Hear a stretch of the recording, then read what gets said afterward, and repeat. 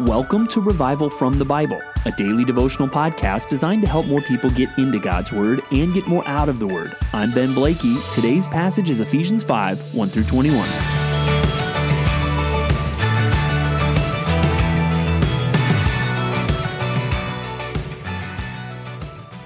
What is love really all about? Clearly, that is not a question that only Christians are concerned about. Everyone wants to talk about love. Everyone wants to sing about love. We read books or watch movies where a theme in the story is love. But what is love really all about? And like so many other things, we have to admit there is a great amount of cultural confusion. We live in a world that doesn't really know what love is. But if you are a Christian, you should know what love is, and you should reflect that love towards others.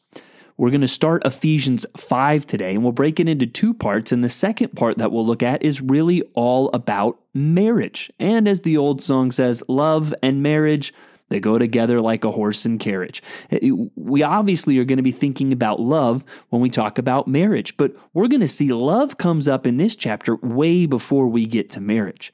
And it comes up in a way that should affect way more relationships than only a marital relationship. So we need to understand, what does God say about love, and what does that really look like in our lives? And what we will see is understanding all of this should lead us as Christians to live in a very countercultural way.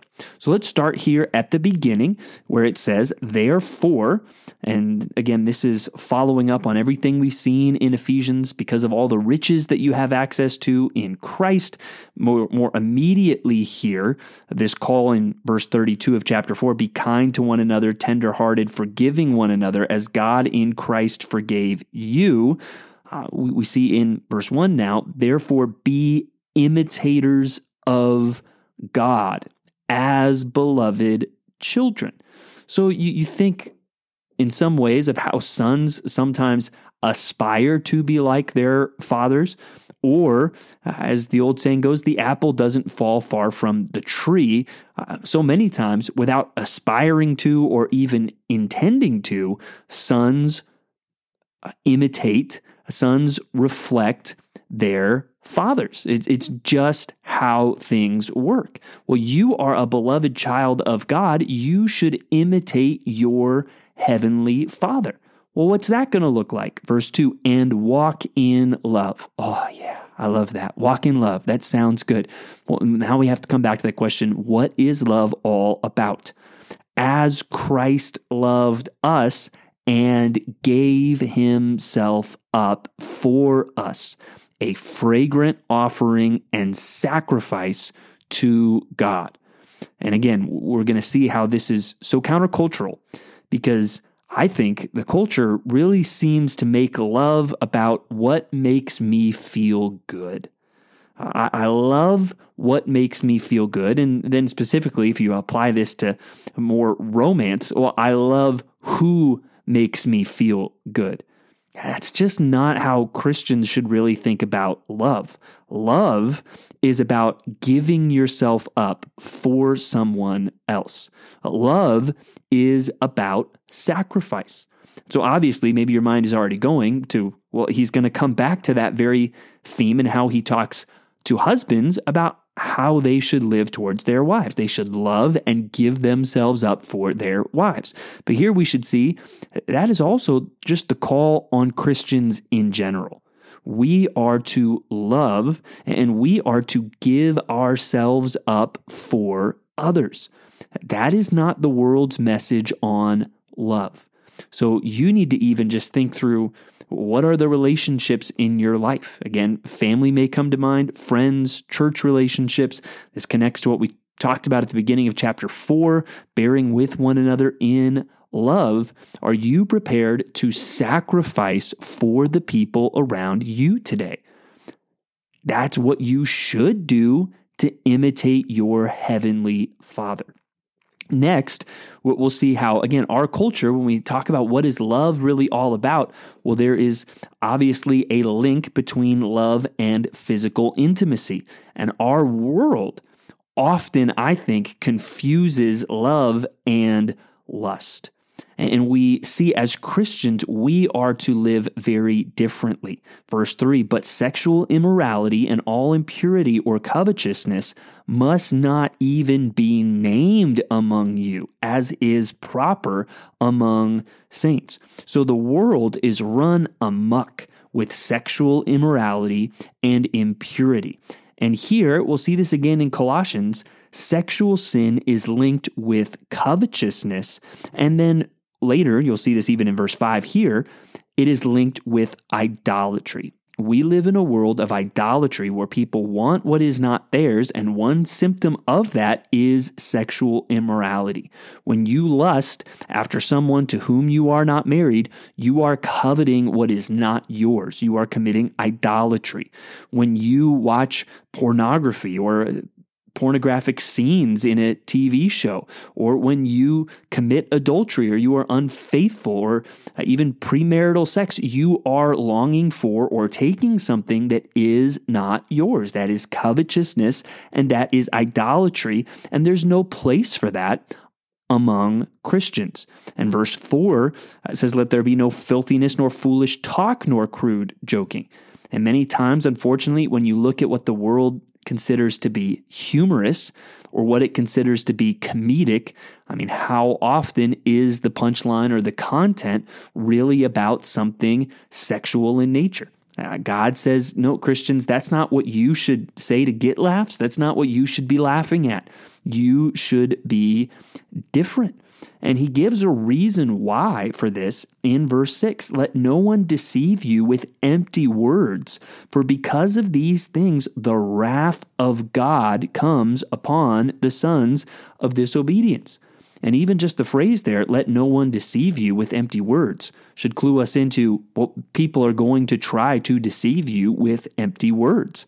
People will try to downplay the consequences of sexual sin. This is not a big deal. You Christians are too puritanical. You Christians need to lighten up. No, the wrath of God is coming towards sexual sin. And maybe there's lies you're even tempted to tell yourself. Well, my sexual sin won't really hurt anybody else. Well, even that is not true. And even if it was, it wouldn't negate the fact that, well, it's going to hurt you because the wrath of God is coming. And so then we see a call that we are to not be a part of this darkness, but we are to live in the light. I love how it puts it in the end of verse 8 into verse 9. Walk as children of light, for the fruit of light is found in all that is good and right and true. We as Christians should be leaving behind the questionable and the sinful things of the world and pursuing what is good, what is right, what is true. That is what I want to make the pursuit of my life all about. And so we're not to take part in the unfruitful works of darkness, but instead expose them. And so that's where I want to give, again, practical encouragement to those of you who, if you're reading this, you're saying, well, there is some level of sexual immorality and impurity in my life. I want to strongly encourage you to bring those things into the light. Now, the world, they're kind of proud of many of these works of darkness. In fact, they celebrate many works of darkness with the word pride. But for many of you listening to this, there may be some element of sexual sin in your life, but you know it is wrong.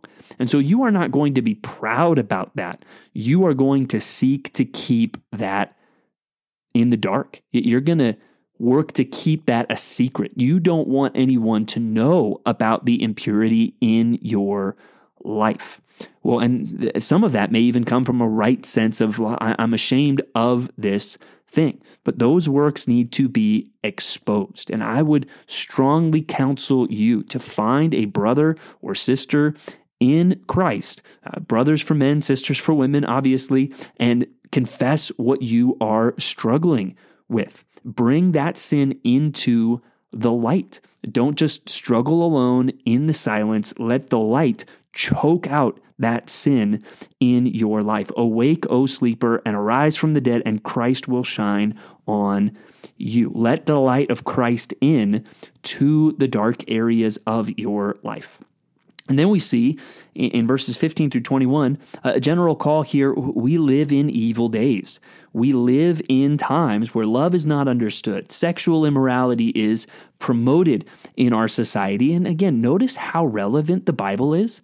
And again, maybe we should also take stock of there are real challenges in our culture, but we are not the first to face real ethical, immoral challenges in the culture around us. And so we need to make the best use of the time because the days are evil. And the first application of that should be, I need to not be participating in the evil. I need to walk in love. I need to walk carefully and circumspectly and wisely. I need to not waste my time on the foolish and sinful things of the world. And then it gives us another practical application of that is I'm not going to get drunk.